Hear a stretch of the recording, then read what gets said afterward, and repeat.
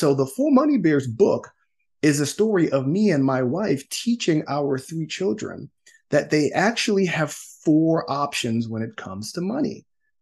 They can spend it. We all know that. We're in a consumer-based economy. Nothing new there. They Right. can save it. A lot of kids understand that. Put money in the piggy bank, whatever. But there's two other very important aspects. You talked about that at the beginning of the show is the concept of investing and the concept of giving and Mm. why all four of those need to be placed in our awareness because we realize what money is. Once you recognize that you don't just have two options, you actually have four, it's so much easier to rationalize how to use money as you get older. As Christians, we were taught to be good stewards over our tithing and giving to the less fortunate. But when it came to our own personal finances and investments, we are clueless on what the Bible says. What does the Bible say about managing debt, leaving a legacy, investing, or even planning for retirement?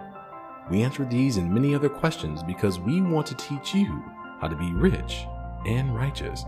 If this is your first time to the show, we want to say welcome. If you're coming back for another spiritual refill, welcome back. I am A.B. Ridgway, and this is Financial Advisors Say the Darndest Things.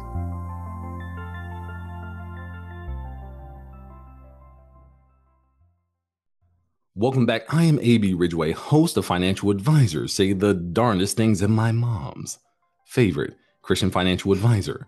With nearly a decade in the financial industry, I've helped hundreds of investors declutter their personal finances by providing investment strategies that align with the Word of God.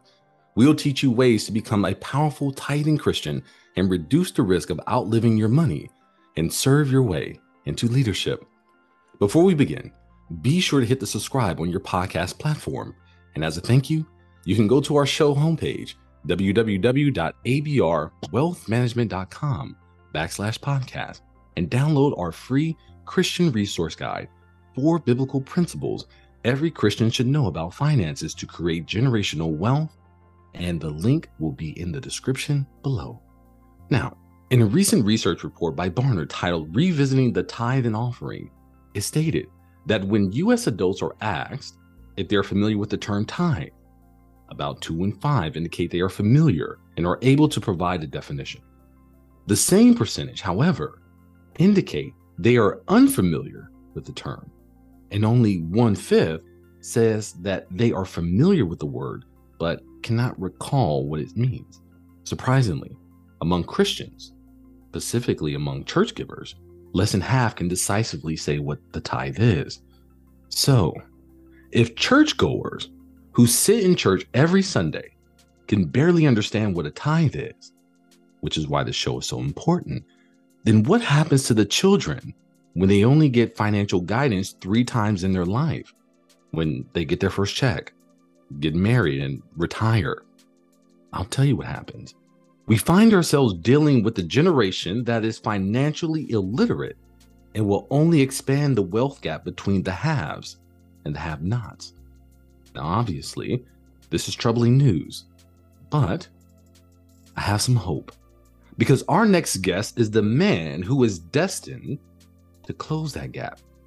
He is the CEO of Finlit Tech, which is a combination of financial literacy and financial technology. He is single-handedly creating a space where children as young as 5 years old can have access to financial education through fun and interactive platforms that are engaging and encourages growth. Today's conversation is going to get really deep, but it is said that if we can't help others, if we are unable to help ourselves. We discuss the 3 challenges families face when it comes to finances: a lack of awareness, receiving financial education too late, and diversity gaps. We discuss his new book, The 4 Money Bears, that correlates with the 4 ways we manage money and how, unfortunately, we've only been using 2 of them. And finally, we break down what the future looks like for us and the next generation, how you can be the change you want to see. So, if you would have received better financial information earlier in life, then tune in, because your listen may help save a generation. My tithing titans and my gifting gals, he is the CEO of Finlit Tech, a certified financial planner, author of The 4 Money Bears and Motivate Your Money. Matt continues to be an influence to children all over the nation and recently have partnered with Bay First to provide books for children in Tampa and the surrounding areas. His new app, Berryville, will allow him to bring their Teach Kids Money mission to banks, investment firms, and financial institutions across the nation.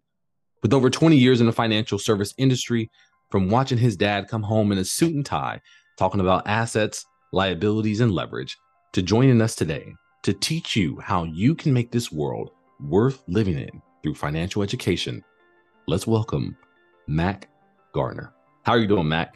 Hey, B, thank you so much for having me, man. I'll tell you what, I've done quite a few of these podcasts. That by far has been one of the best introductions I think I've ever received.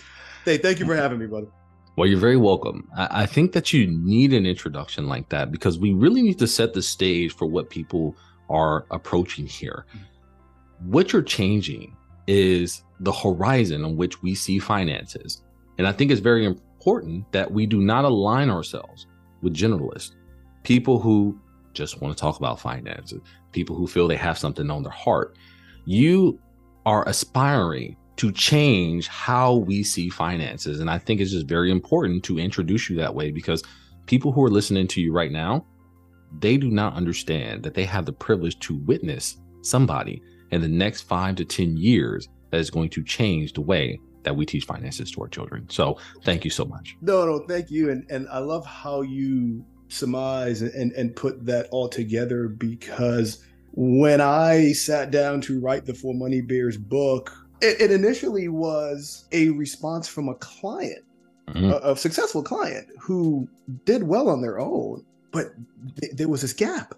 Right. They said, Mac, we never got taught about money. If we never got taught it, how do we teach our kids? And so it was really a favor to a client that has grown into something that I honestly never thought it would grow to reach and teach as many people as it is. Yes. And we're very excited for that spark. And for all the advisors out there listening, is that it's very important to get feedback from our clients because you never know what direction that suggestion is going to take you. So I think that's very important to address. Let's talk about that for a little bit, kind of this lack of awareness of knowledge, because obviously your client felt that there was something missing that he was getting through you or she was getting through you, that they felt that humanity needed as a whole. So can we talk about that lack of awareness in our society as far as financial literacy is concerned? For sure. So my first book is titled Motivate Your Money. I wrote Motivate Your Money for the big people, for the grown-ups, right? Because I spent 20 years in the financial services industry, wore a lot of different hats, retail banking, commercial corporate lending, personal trust administration, corporate 401k. I wore a lot of different hats, had a lot of experiences. But it was just mind-blowing, AB, and you've probably seen this too, working with people that are very wealthy, but really had very little personal finance education or knowledge. Yes. I mean, not understand the difference between a term insurance and a permanent insurance, not understanding the difference between a regular brokerage account and an IRA and some of the tax benefits. There's things that we take for granted because we're in this space. And so that was my first book, Motivate Your Money. Again, wrote it for adults, a way to take my Mac nuggets, as I like to call them, and simplify things for people. And then when my client, who happened to be on the board of Jack and Jill, an organization in Houston, Texas, where I have my practice, came to me and said, Mac, I love the Mac Nuggets. Can you put something together for kids? And so that's when we really started doing the research into financial education. And so this was 5-6 years ago that I wrote this book. Then there were maybe 10 states, maybe even single digits, that required any sort of financial literacy by high school. Today, it's 15. But here's the problem when we talk about this gap or this lack of knowledge out there. Yeah. These schools aren't requiring this until your senior year in high school, which is typically 17, 18 years old. There's a Cambridge study that came out that showed that a child's connectivity with money, AB, starts as early as age 7, sometimes as early as age 5. So there's the issue in that there's a big gap. If you happen to be fortunate to live in a state that requires financial literacy, it's too late to start introducing these behaviors, financial behaviors. It needs to start earlier. Right. And I think you hit it right on the nail too, is this awareness, because a lot of people who are listening, they are very wise, but the knowledge is not there, right? What we like to say is that talk to me as if I don't have any knowledge of the subject, but I have infinite wisdom. Mm-hmm. And a lot of people are open to understand what's going on. But when people just tell you, put your head down, learn about history, learn about science, learn about biology, learn, these are your core, philosophy, things of that nature. Sometimes that could be a struggle for professionals because they're like, I know I'm not dumb. I know I can get this. If you gave it to me earlier. If you gave it to me earlier, exactly. And I think you hit it right on the nail, because if we could start them at 5, think about that. That's 13 years of financial education. So by the time they're ready for their first loan, by the time they're ready for their first house, when they're ready for their first, opportunity, their first check, they'll be ready. Mm-hmm. So can you tell us a little bit more about the 4 Money Bears and more about that book and how that impacts children? In my first book, I talk about the 5 steps to financial success. Plan accordingly, right? Spend cautiously, save diligently, invest wisely, and give generously. And those were 5 steps that people in my years doing financial planning and working with people that have accumulated wealth over time, they sort of followed those 5 steps. And then, they were in their 60s and were able to retire and had money to live off of, or even money to pass on to next generations. And so when we looked at the 4 Money Bears, we wanted a fun and entertaining way for a parent to sit down with a child and really start the conversation and make them aware. I talk about the 3 R's of our relationship with money. You realize what money is, you recognize what it does, and then you can start rationalizing how to use it. For a lot of young people, mine included, AB, because think about it. You're a parent. I know you're a parent. I'm a parent. If you're a parent, not be listening. You're taking your child to the store on the weekends. And the first place the kid runs off to is the toy section. It's just naturally what it is. And so I just sat there looking, and I was like, you know what? These kids really have no clue what money can do for them. And so the 4 Money Bears book is a story of me and my wife teaching our 3 children that they actually have 4 options when it comes to money. They can spend it. We all know that. We're in a consumer-based economy. Nothing new there. They can save it. A lot of kids understand that. Put money in the piggy bank, whatever. But there's 2 other very important aspects. You talked about that at the beginning of the show, is the concept of investing and the concept of giving, and why all 4 of those need to be placed in our awareness, because we realize what money is. Once you recognize that you don't just have 2 options, you actually have 4. It's so much easier to rationalize how to use money as you get older. And I think it's very important too, because the second part are the most vital parts, which is crazy. Is that if you are going to learn any 2 ideas about money, if you have to choose 2, you would choose investing and giving, right? Because obviously they almost like work together, because to invest, you have to give, so you have a company. If somebody invests into you, they are giving some of their assets to you to grow and to get more assets. That whole kind of transactional relationship between buying and selling is pretty stagnant. But when you talk about investing and giving, that's where you start talking about growth. Whether you're giving knowledge or if you're giving money, so non-monetary and monetary aspects as well. So let's talk about this here for a little bit more, because let's break down this investment bear, because you have this great exercise that you do with children that I just love. It has to do with the $100 bill. I am not going to steal your thunder by no means. So can you explain this exercise that you do with children at an early age to help them start recognizing how to use money effectively? And parents, tune in as well, because I think this applies to you. This is the first time I'm sitting or standing in front of a gym full of elementary school students, right? And I'm like, okay, how am I gonna get these little kids to chill out?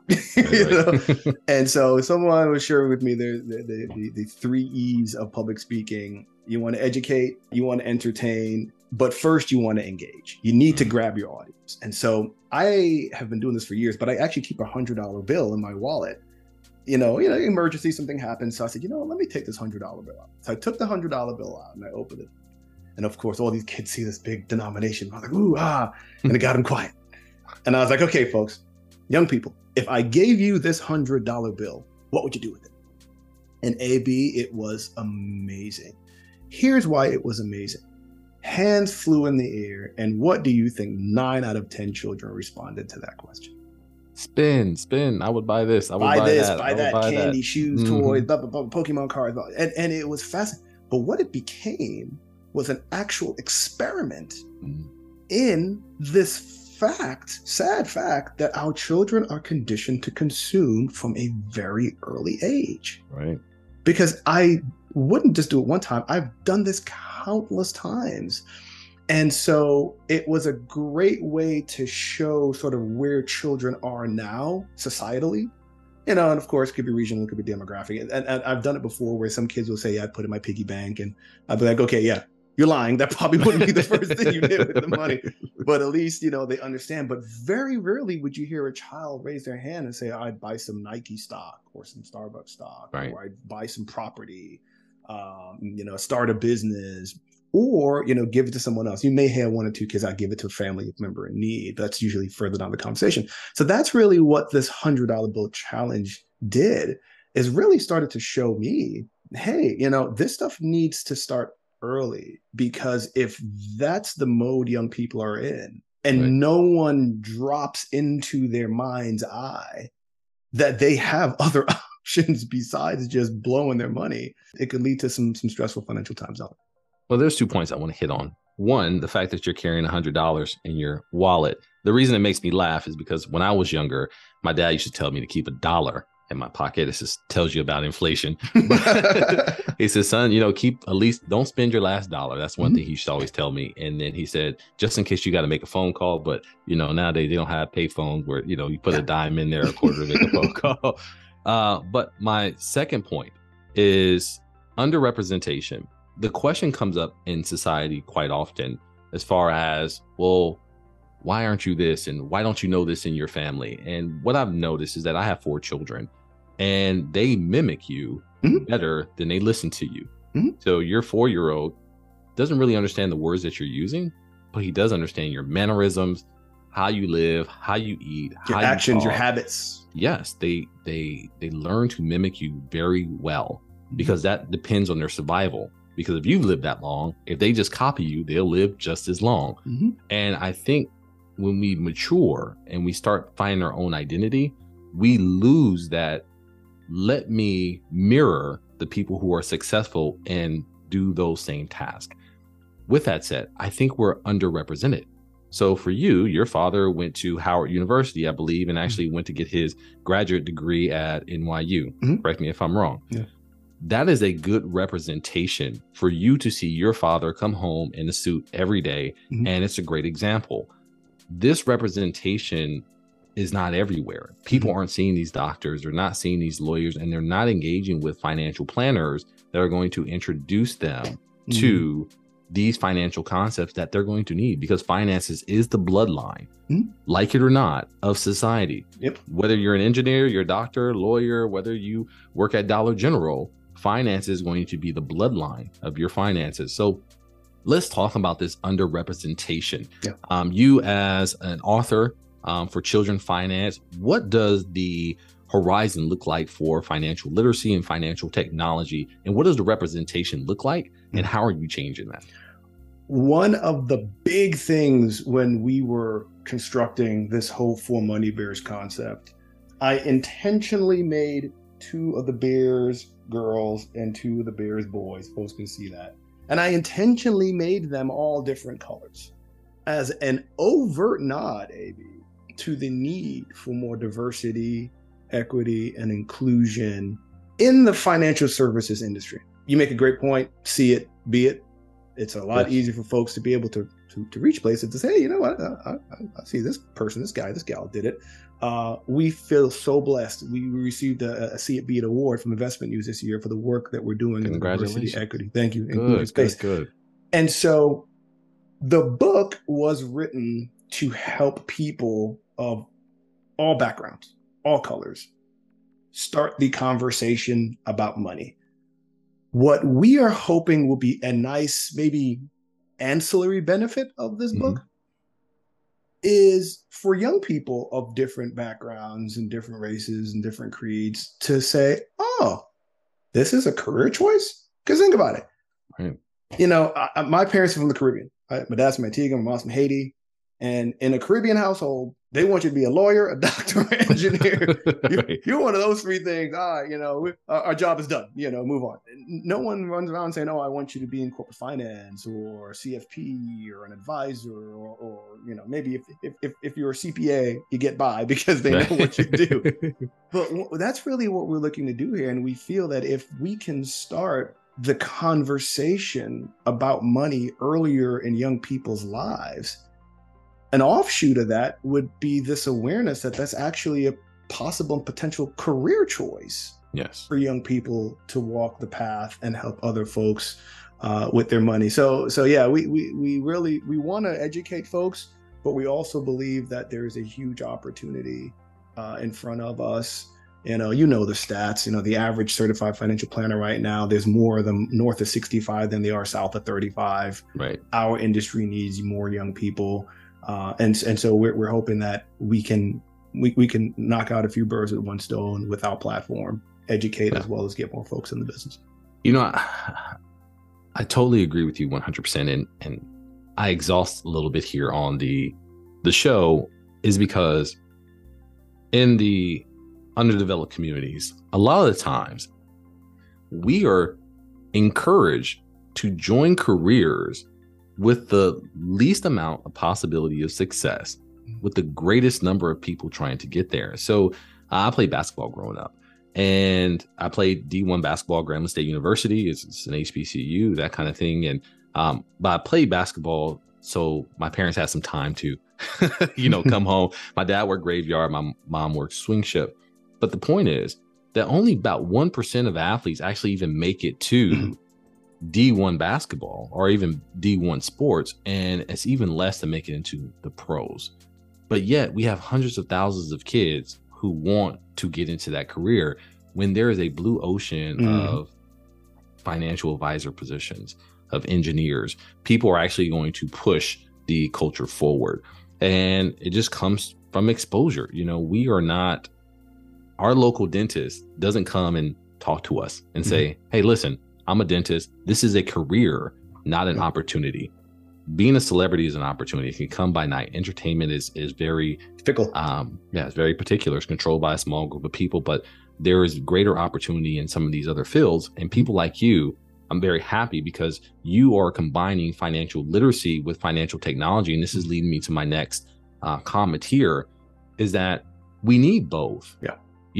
Technology is driving the way that kids educate themselves. And we really want to make sure that we are doing it in the best possible way, using technology like analytics and tracking and things of that nature to make sure that what we're doing is appropriate and it has some long-term benefits. So can you tell me a little bit more about how you're combining financial literacy and financial technology to, you said it, that third E, engage children at a younger age so they fall in love with finance? We wrote the book, and funny but maybe sad backstory, sent a copy of the book, AB, to 30 state school boards to try to get our book, to find out the process to get a book into a public school. The process to do that, we heard back from about 7 states. The process to get a book into a public school is mind-numbingly painful and arduous. And so we were like, wow, this is interesting. But I would go to my kids' schools and I would see that children are learning on laptops. They're learning on iPads. They're learning digitally. So we're like, okay, you know what? Why not develop a tool that parents, teachers, folks can access? Because we have to meet folks where they are. That's one of the other big issues that we could probably spend another hour on. Right. is meeting people where they are when it comes to providing financial education.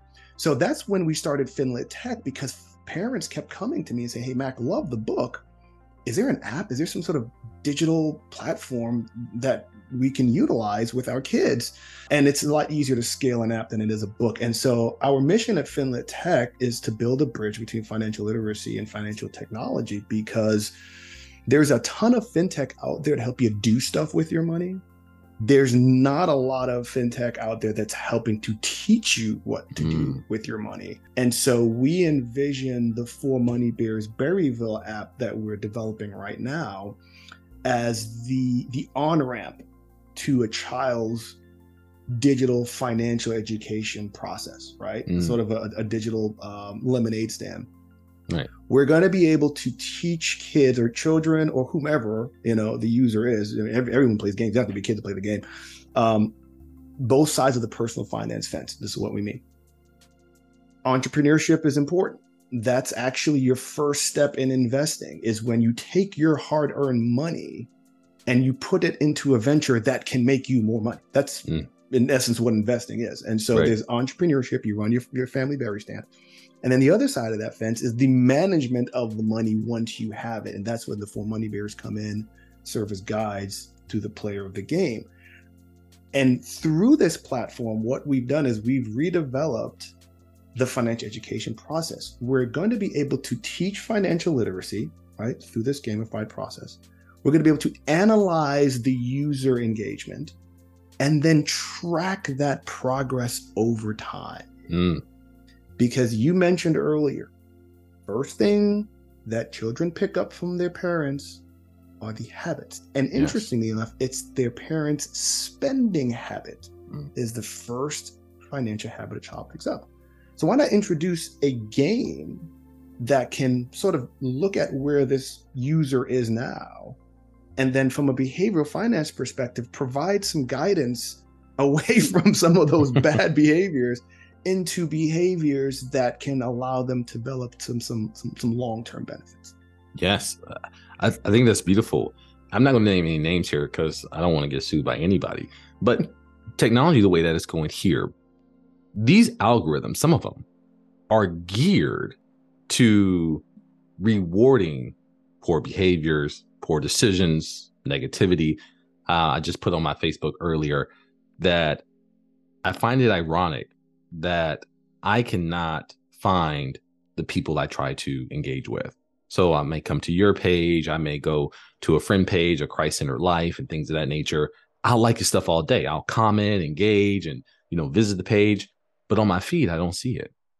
But I find one video of somebody slipping and falling, and I may like it. And now I have all these ads about slipping and falling, all these videos and things of that nature. So what I'm saying is that these algorithms are pushing and rewarding this negative behavior, but it looks like your game Berryville rewards good behavior and a better environment that's going to have a positive impact on the children that engage with it. So when you're selling the berries, I saw it on Kickstarter. Congratulations. It looks like it's fully funded on Kickstarter. So it seems like you have a lot of great support and people backing you to make this journey a lot smoother.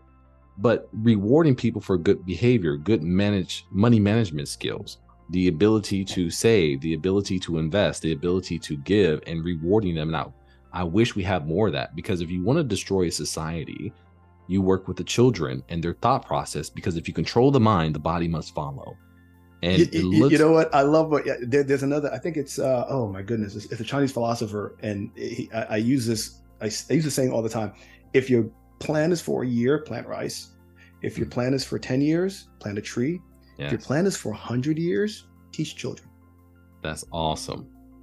That's awesome. And maybe, sorry to cut you short there, but no, you're okay. The things that you're saying that I think are extremely important, and what I want your audience to understand is we're not just looking to change the behavior of the children. That's sort of the immediacy of playing the game. But I believe in my heart of hearts, all we are at the end of our days is a collection of stories, right? Yes. All our kids will hear stories about 401ks and IRAs, investment stock, because we're in this business. A vast majority of children won't. So imagine being able to drop or deploy a game into a community, and all of a sudden the stories are changing. And children are now saying, hey, you know what? When they get that $100 bill, whereas before they blow it on a pair of Nikes, now they spend it on some things, they put some in their piggy bank, they save some, and all of a sudden this concept of awareness of ownership of Nike. Yes. I don't want to just buy the shoes. I can own the company. And then that fourth one is the ability to give to those in need. So that starts here with the child. Then it opens up to the household. Then that can spread to the community. And so that's really what we're looking to do. Yes, it's a it's a longer tail because you're starting it when these young people are, 5, 6, 7 years old. But that's really what the impact that we're looking to make long term. I like what you're saying here, because there are some studies about who should you engage with if you want to make some change. And children obviously are going to be the future. But as you said before, if you want to make immediate impact, you have to affect the parents. Mm-hmm. And we have to change some of these money scripts. As a financial planner, I know you've heard this many times. The 401k is evil. You can't get your money till 59 and a half, and that's a ripoff. And you're taking my money. 64. Like, you're putting your own money into it, and they're giving you money. They're giving you money. Right. Yeah. But these are money scripts that we tell ourselves over and over again. I said this before, I have 4 children. And the one thing I always coach them on is this. I say, son, daughter, I am not here to tell you what to think. I am here to teach you how to think. Yeah. Exactly. Google is a great resource, but Google has no answers. Google only gives you the available answers. Mm-hmm. You still need the cognitive ability to decipher between the information that you're seeing. Mm-hmm. Unfortunately, as in life and everything, garbage in, garbage out. So the quality of the things that you get out is the quality of the things that you put in. If we are not putting in financial success, if we're not putting in these financial strategies, if we are not putting in the perspective that money, when leveraged properly, can give you everything that you desire, and that you don't have to spend your way to financial freedom, that you can invest and give your way that way, then we're going to continue these same money scripts. It's almost like a tape. I don't know if people remember tapes. Let's say it's like a streaming platform. I don't know what they call them nowadays. But, you're writing this thing, you're playing it over and over again. It's going to change the way that you look at things. They say you change the way that you look at things, and the things you look at will change. Oh, yeah. Exactly. Yeah. So as far as financial literacy, we need to change our proximity.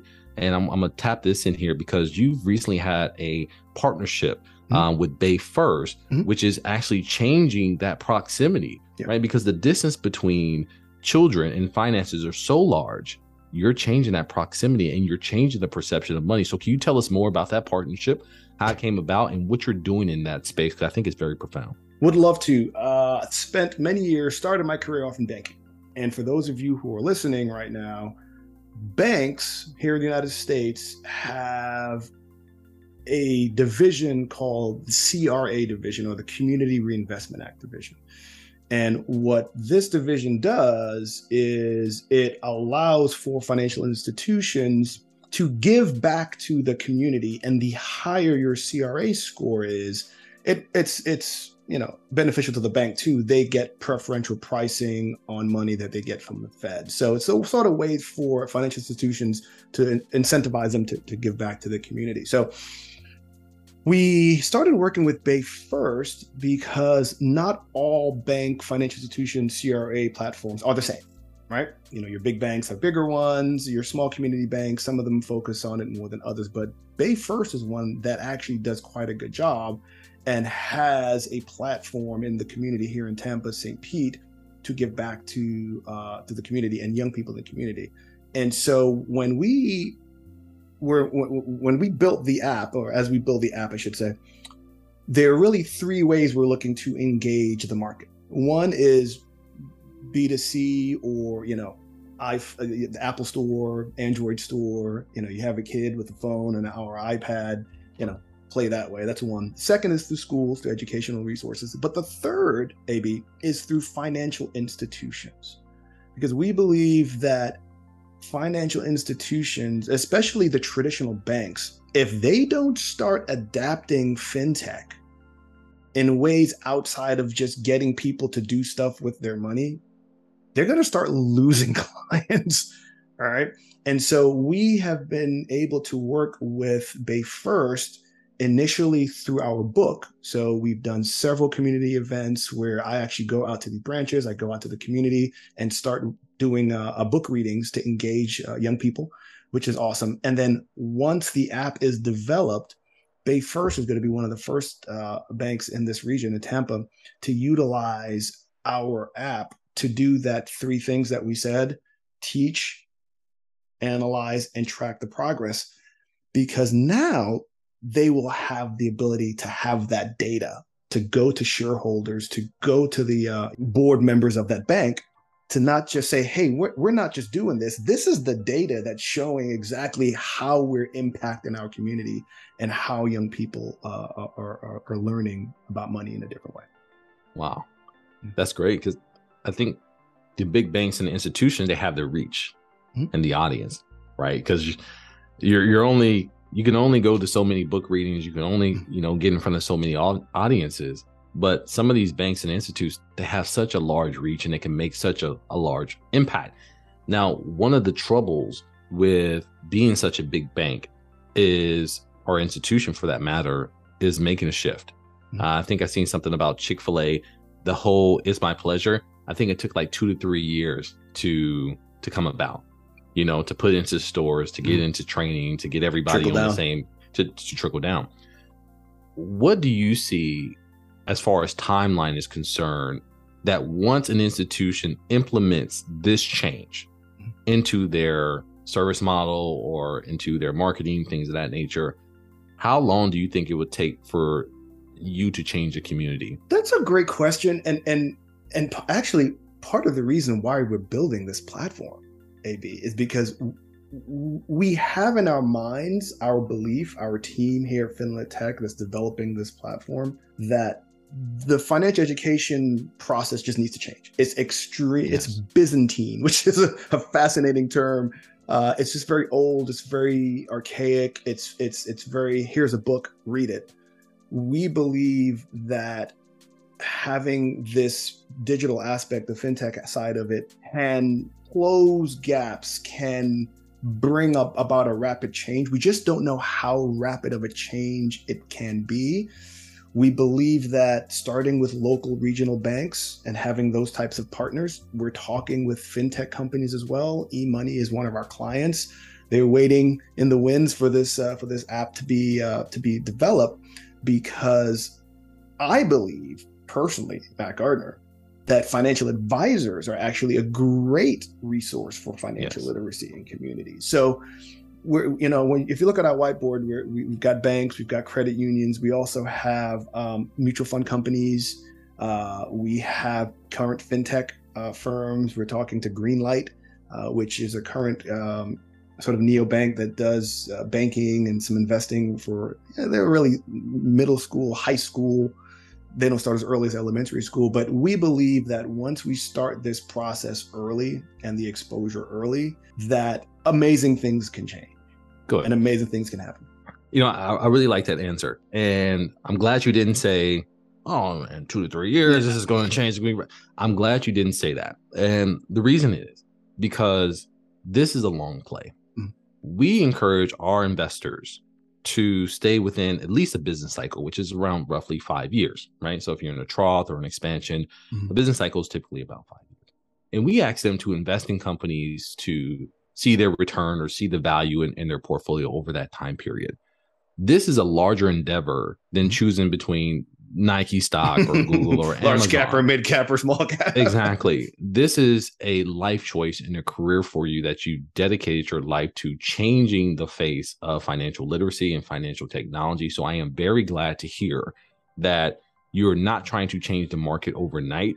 You're trying to engage the market, find out where you fit in, and change it from the inside out, as opposed to just kind of chanting outside of the fence. I really appreciate it. And also, if you missed it, Mac has been in the industry for over 20 years. So don't think that he had this wild idea. He came off the street. He woke up one day and was like, you know what? I'm going to write a book. That didn't happen.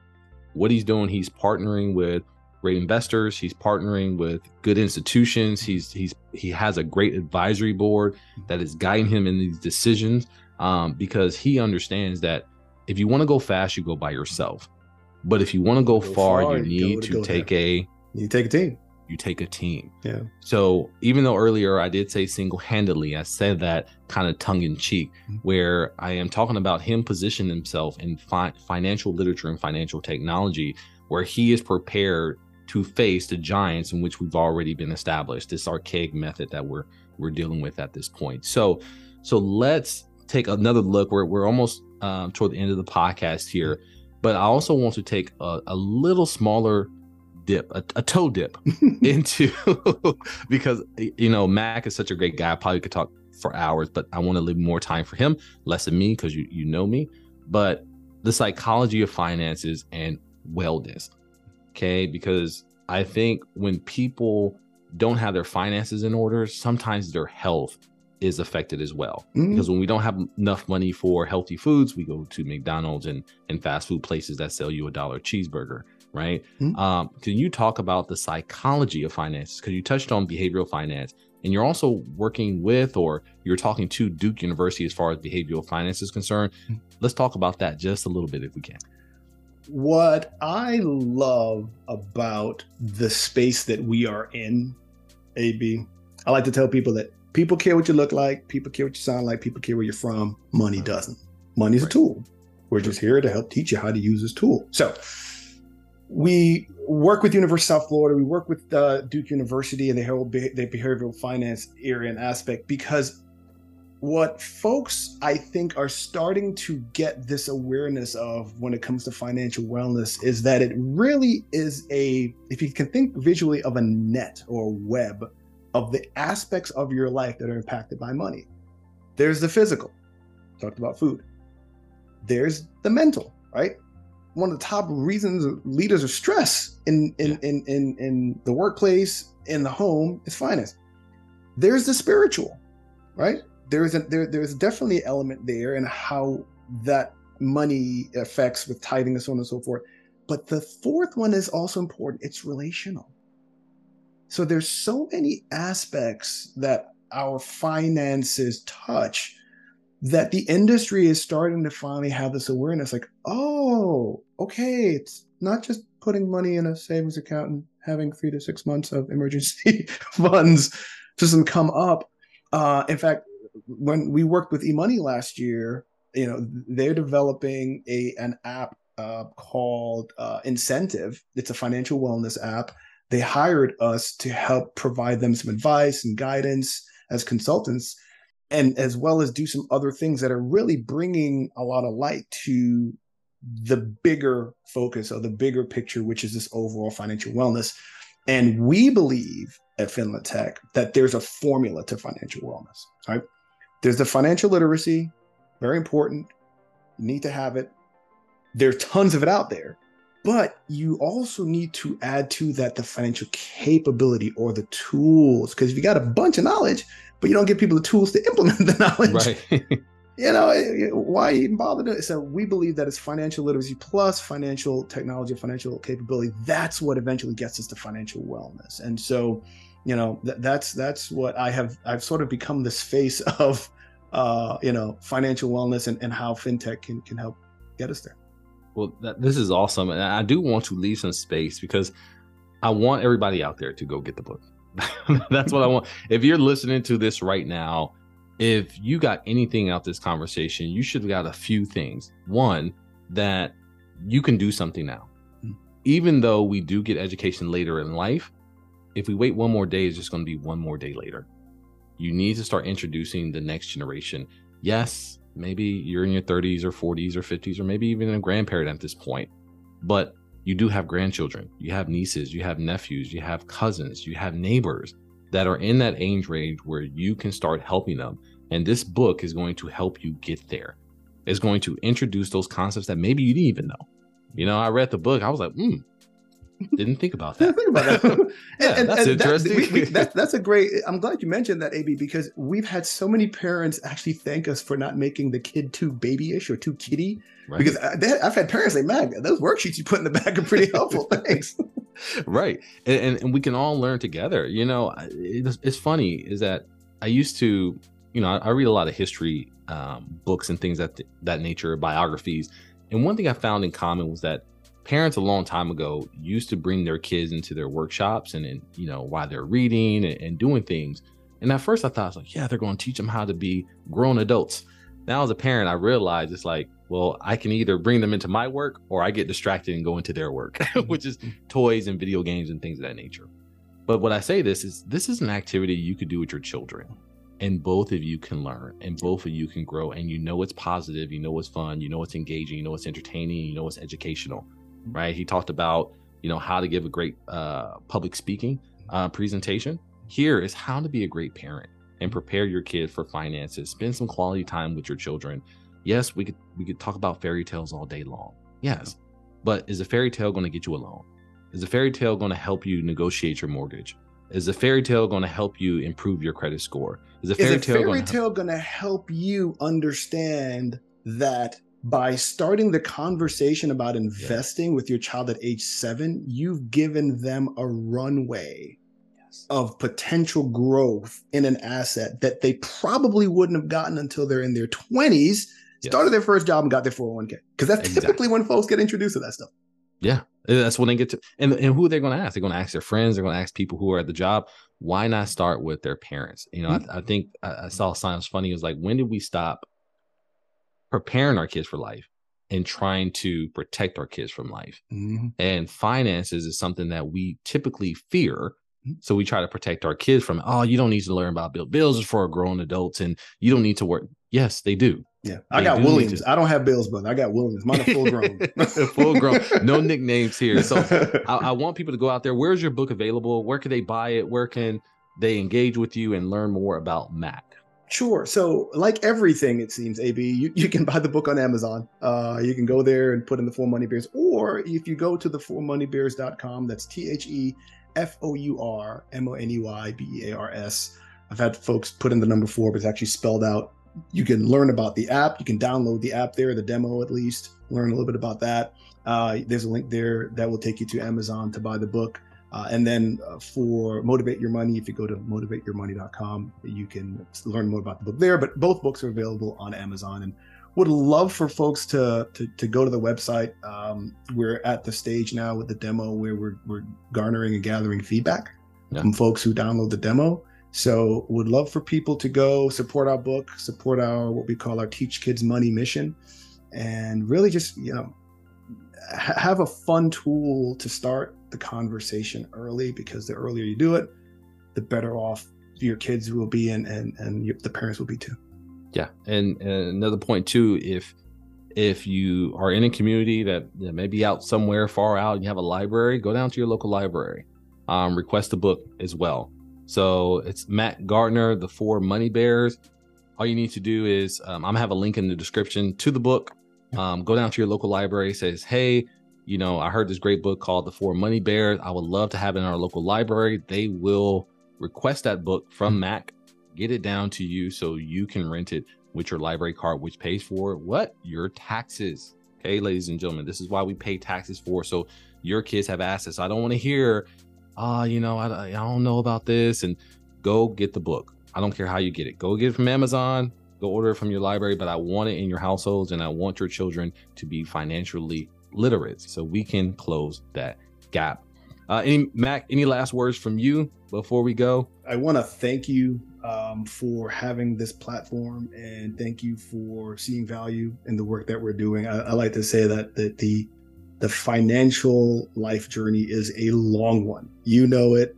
When you're an advisor, you get plugged into people's lives at lots of different times. It could be earlier in their careers, it could be later in their careers, but it's a long journey. And, folks are fortunate to have folks like you in their lives to help provide that guidance. And as I like to say, that the journey continues. I want you to tell us in 10, 15 seconds why somebody should invest in FinLit tech going forward. The system is broken. Simple as that. The system currently to educate people, young or old, about their finances is broken. And we are on a path, on a mission to bring the tools, right, that people need to better not just their life, but the life of generations that are coming from them. We're working to build tools that meets people where they are, right? And sadly, there's just not a lot of that out there. So if you or people in your family are looking to do better things with your money, financial education, but you're looking to do it in a fun, entertaining way, take a look at what we're building. Well, My tithing titans and my gifting gals. That is it from financial advisors say the darndest things. So make sure that you subscribe to the show on our homepage. As a thank you, you will be able to download our Christian Resource Finance Guide, 4 biblical principles every Christian should know about investing and creating generational wealth. Just go to www.abrwealthmanagement.com/podcast, enter your name and email, and start fellowshipping with the thousands of listeners and tithing Christians just like you. Stay informed on upcoming guests, download more free Christian resources, and be notified of special access codes for bonus material. Once again, we want to thank our guest, Matt Gardner, for joining us today. That is it from us. I am A.B. Ridgway, and I'll see you on the other side of your blessing. I hope that you've been blessed. As always, this episode was created by A.B. Ridgway, owner of A.B. Ridgway Wealth Management, a virtual and in-person fee-only advisor that believes that financial advice should have God in it.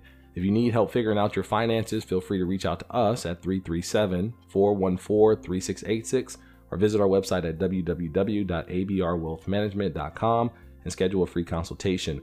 New episodes are available every Friday, so be sure to subscribe. You can also listen to our podcast on your favorite platforms, Amazon Music, Spotify, Google Podcasts, Apple Podcasts, and more. Or simply visit our website and join our family. I am A.B. Ridgway, and I'll see you on the other side of your blessing. Olajuwon Ridgway is an investment advisor representative and owner of A.B. Ridgway Wealth Management, LLC, a registered investment advisor which produces a podcast show and makes it available on his website and through other distribution channels. Olajuwon Ridgway and any guests on the podcast are providing their own views and opinion and are not necessarily the views and opinions of A.B. Ridgway Wealth Management. Nothing on the podcast should be construed as solicitation or offer or recommendation to buy or sell any specific security. Investment advisory services are only provided to investors who become A.B. Ridgway Wealth Management clients pursuant to a written investment management agreement. Clients of A.B. Ridgway Wealth Management may hold positions in securities discussed in the podcast. Past performance is no guarantee of future results. All investments involve risk and may lose money. Financial advisors say the Darndest Thing podcast is for informational purposes only and should not be relied on for any investment decisions. Instead, please consult a financial advisor, accountant, attorney, and/or conduct your own due diligence.